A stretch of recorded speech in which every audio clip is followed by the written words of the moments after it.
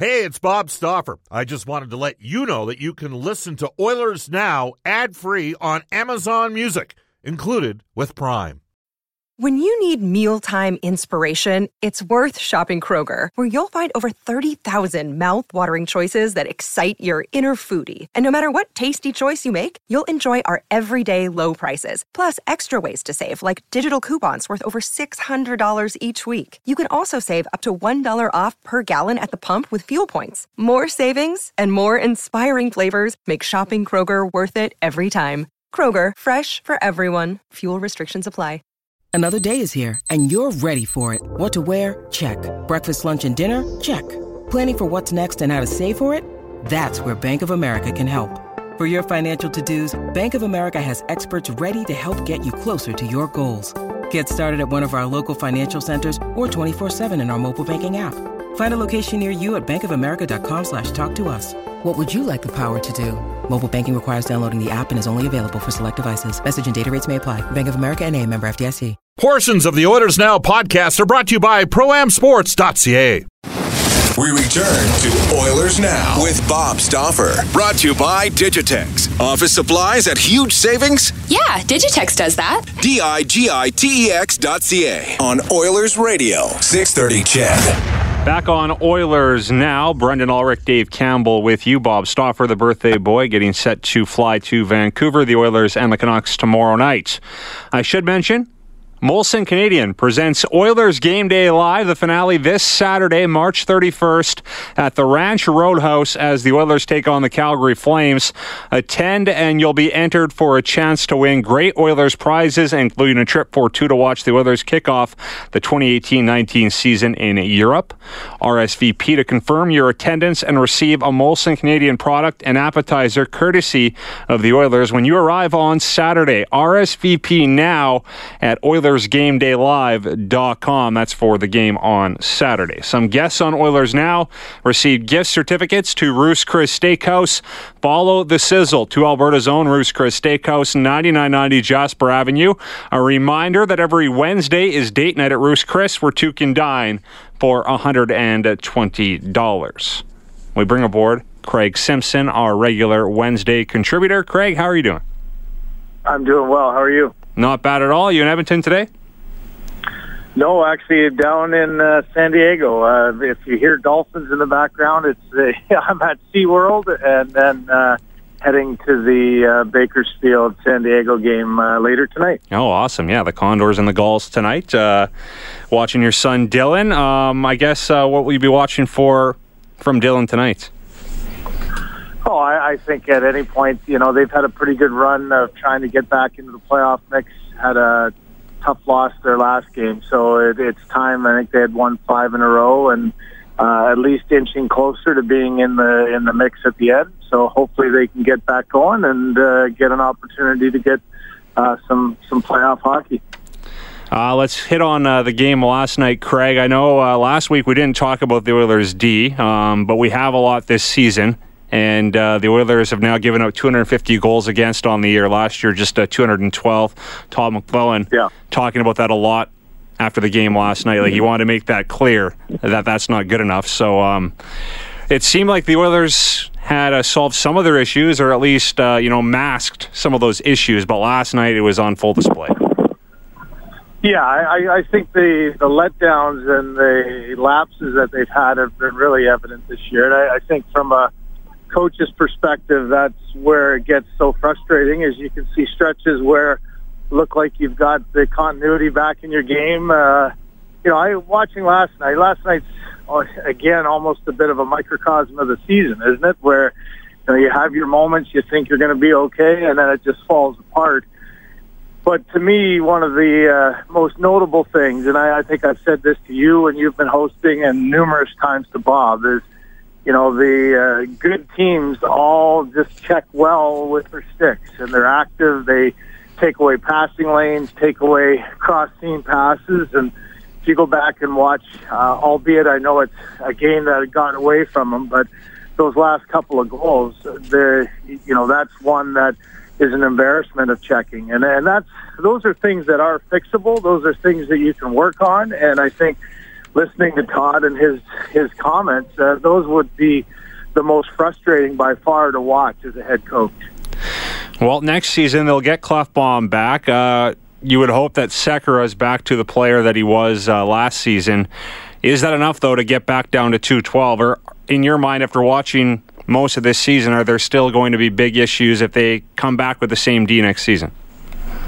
Well, I think so. I don't think they've proven that they can be, I think a lot of fans want to talk about, you need an offensive guy to push the game and to help Connor. And, I guess ideally, for sure, you'd like to have that type of influence. But I don't think this team is going to go anywhere unless they can be a very difficult team defensively to play against. And that, I think you're right that it's been Klefbom with a difficult year.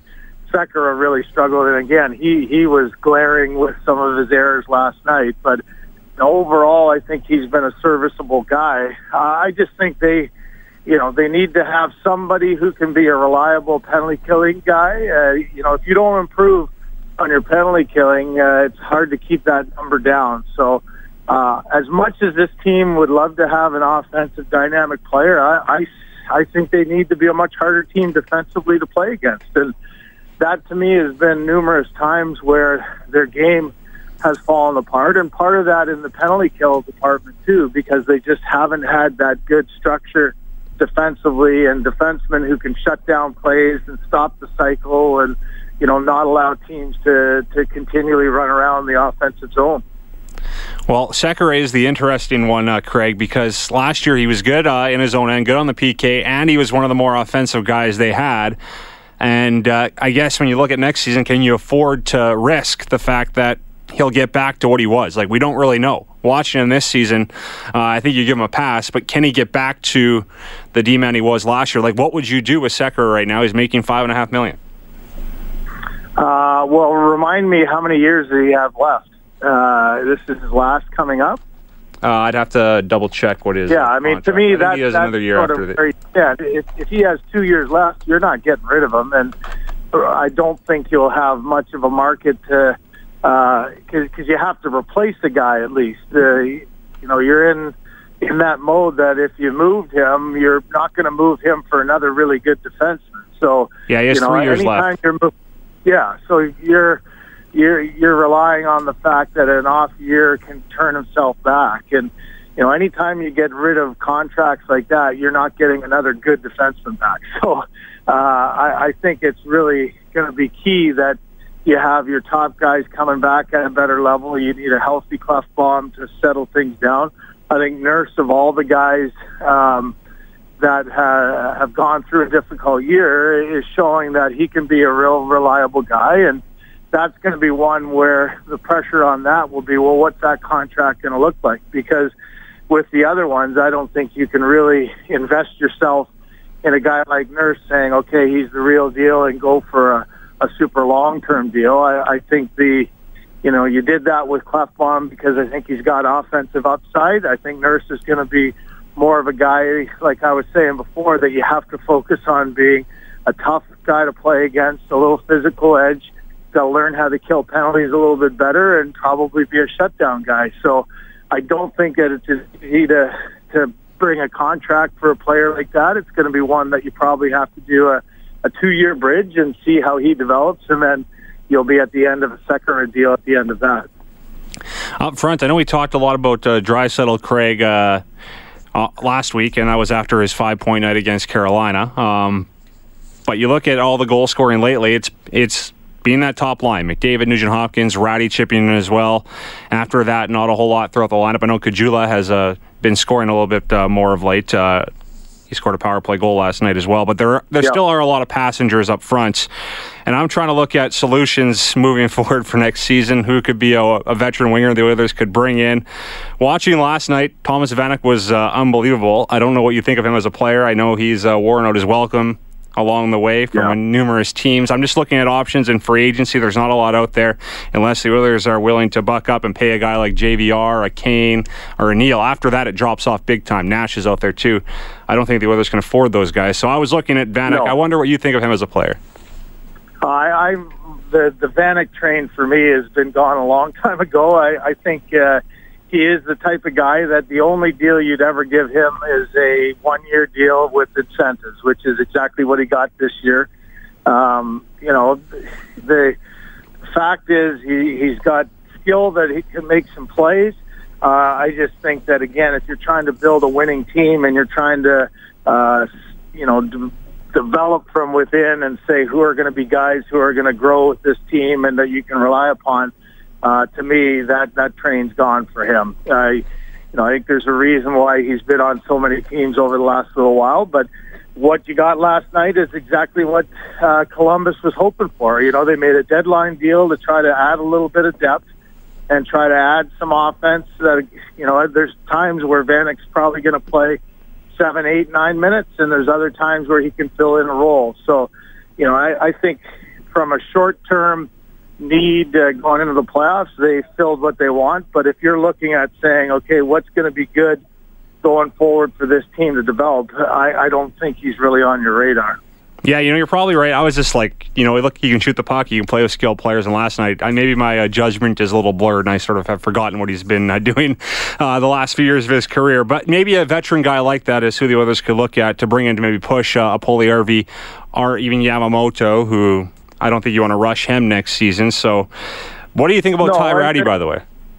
Well, I think, like we said last week, Ty at least is what you're always looking for is guys who have learned lessons along the way and understood that some of their inability to get to the next level, you have to take some ownership and responsibility. And part of that maturity is then saying, okay, what did I not do the last time around, or what are the shortcomings in my game that haven't allowed me to stick on a regular basis, and at least be aware of that. And now, he's a mature enough guy as a pro to understand what an opportunity he's had, and he's taken advantage of it. And I think that's all you can really do as an organization is, I've said a few times, I think part of the key is some of the older, I mean by like 23 to 25 range of whether it's a university kid, a guy coming out of the minors like a Rattie now that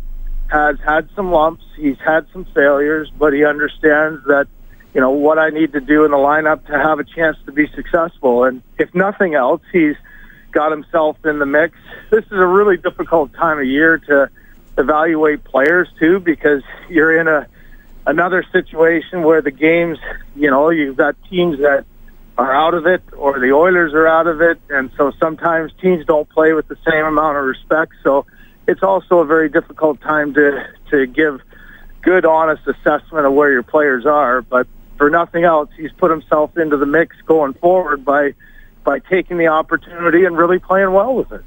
Yeah, and I'd be a little weary based on the fact that the Oilers somewhat made this mistake last season where they just thought one of these guys was going to step up on the right side, and they haven't. So I would give Rattie a shot, but I would also want to have a backup option as well if you're banking on him being in your top 6 next season. We didn't talk about this at all last week, Craig, and Connor McDavid has been on a tear. I know we talk about it all the time on this show. At least this week we have been. Everyone on Twitter is talking about the MVP race. I want to get your take on it. Does a player have to make the playoffs to be considered for the Hart Trophy? Well, I think that's been sort of conventional wisdom, and I'm not really sure I like the actual definition of what the Hart Trophy is supposed to represent. And, it's hard to say the fact that your team doesn't make it is obviously a disappointment, but there are exceptions to that. And I think going back to 87, 88 with Mario, he had 70 goals that year. He led the league in scoring by a bunch. He took down Wayne Gretzky as the first time he didn't win. So I think there are exceptions. I don't think there's any question that, especially given this drive to get back to the Art Ross, Connor's proven again that he's the most exciting player and the best player. So I think there's no question he's in the mix. I think, though, there are many of those in the voting department that are saying, I think they wouldn't have a problem with picking Connor McDavid if he had a 20 or 30-point lead in the scoring race. That high and away on a team that wasn't good enough this year to make the playoffs, and you're that much higher. Like, for me now, all he would need is another 10 games or so the way he's been going to get there. But, for me, he's the best player in the game right now, the most exciting. So it's hard to say that he doesn't deserve to be the Hart. But I think it's going to be tough given the way the team has gone.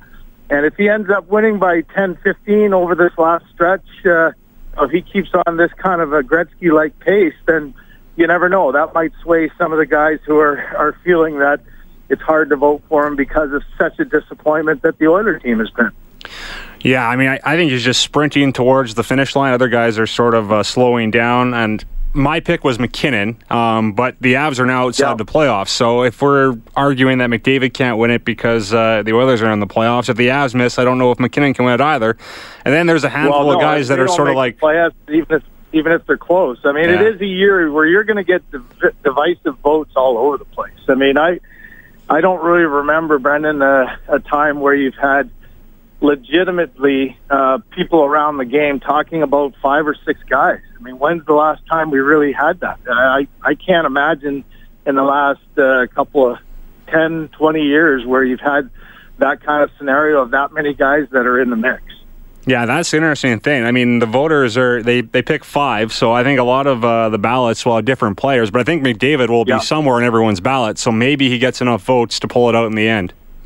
Yeah, I really do think this is unlike any other year. There's going to be, you look at ballots that are going to be topsy-turvy, where some guys might have a guy in 5 on another, and that another person might have that same person at 1. So there's going to be a lot, I think, opportunity for splitting votes and doing that. And even when you look at even Pittsburgh alone, how many votes are Crosby and Malkin even going to split as teammates? So that will be a very interesting scenario, but I don't think there's any question that, we said, about a month ago when he was 7, 8, 9, 10 points back, that his mindset would be, I'm going to win the Art Ross again. And boy, you've seen a run that has just been spectacular from him offensively. I'm getting really excited for the playoffs, Craig. A lot of these teams right now are really amping it up, and you look at the Jets; they've won 6 in a row. St. Louis has won 6 in a row. The Sharks, red hot out east, Boston. I mean, it's exciting right now. What story are you following closely around the league? Well, I think you're right in the sense of teams get a little worried at different times. I think teams are always, when you're peaking in November, December, I think coaches that have been around the block a few times are, always feeling positive about the growth of your team, but you're also worried about, okay, when's the dip going to come? When can I get through that little rough patch, and then can we crank it up and be ready to go? And so when you mention teams at the end of March, beginning of April that feel confident, are getting healthier and playing their best, I think that's where everybody's got to get geared up for what's going to be a good long run. For me, I'm going to be doing whoever the Leafs end up playing, and so those scenarios are pretty interesting with Boston and Tampa, both really good teams. It'll be interesting to see which one is able to hold on to get that first spot, and the second will have to go against Toronto. Yeah, what do you think about Tampa Bay right now? Honestly, I would still pick them out of the East, I think. That's my pick at the start of the season, out East, and I'll stick with it. But they are sputtering right now, and other teams are red hot. So how much stock do you put in that before the playoffs? Well, I think the stock you put in is what's sputtering. And so, if your offense goes a little cold and maybe your power play dries up a little bit, and that's why you're losing, that's one thing that can happen, and it can go through stretches like that. I think the nervousness for John Cooper looking at his team is, I just think that the structure of their game has sort of been chipping apart. Their defensive structure has been really poor. They've made a lot of bad reads and bad mistakes. They've, not, as we were talking about with the Oilers, they have not been a good checking team where, defensively shutting guys down, taking away lanes, breaking up cycles. And when you start thinking about who you might be playing in the playoffs, that's a concern. And I think early in the year, Vasilevsky was playing his best hockey and was probably, much like Cam Talbot did last year, was masking a lot of those problems or deficiencies in their game. And now all of a sudden, when other teams seem to be dialed in, like Boston defensively, who can, really play a good, solid 200-foot game, I think it'll be interesting to see if Tampa can get that straight come playoff time. Tampa-Boston tomorrow night. That should be fun. Craig, we'll leave it at that. Thanks for taking some time. Where are you at this Saturday? I'm back in Toronto. I got Winnipeg, Toronto, which I'm really looking forward to see. I really liked watching Winnipeg and looking forward to seeing them live. Yeah, the Jets, if they can stay healthy, they might be the favorite in the West. I don't know. Yeah, they're going to be a fun team to watch for sure. They seem to really got a good swagger and a good confidence going right now. Craig, we'll talk again soon. Take care. All right, take care. Bye-bye. Craig Simpson, regular Wednesday contributor in San Diego. Condors and the Gulls tonight. More in NHL Today later on. If you listen to this show, Bob likes to bring up Shane Bogdan quite a bit. That's my uncle. And I promised my family I would do this. We don't usually give shout-outs to teams or players, on this show, but I'm proud of my little cousin, Jayden Bogdan. And her midget AAA / team won provincials in Red Deer against Rocky Mountain, the Raiders, 3-2 in overtime. They had a 5-on-3 penalty they had to kill off in overtime. They ended up winning the game. So it's impressive. She's off to nationals, my little cousin Jayden Bogdan. So congratulations to her and the rest of the St. Albert midget AAA Raiders. Impressive stuff. All right, we'll take a time out on Oilers now. When we come back, we'll get to some of your text messages. We will go interactive in the 1 o'clock hour. Dave will jump in with his thoughts on a few things.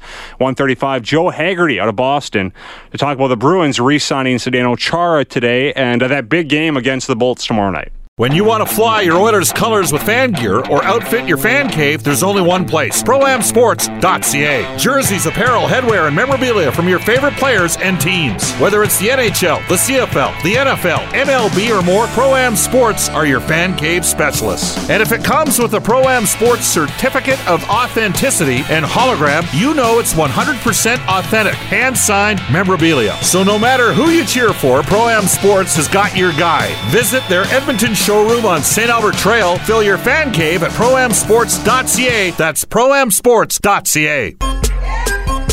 This is Zach Cassian from your Edmonton Oilers, and you're listening to Oilers Now with Bob Stauffer on 630 CHED.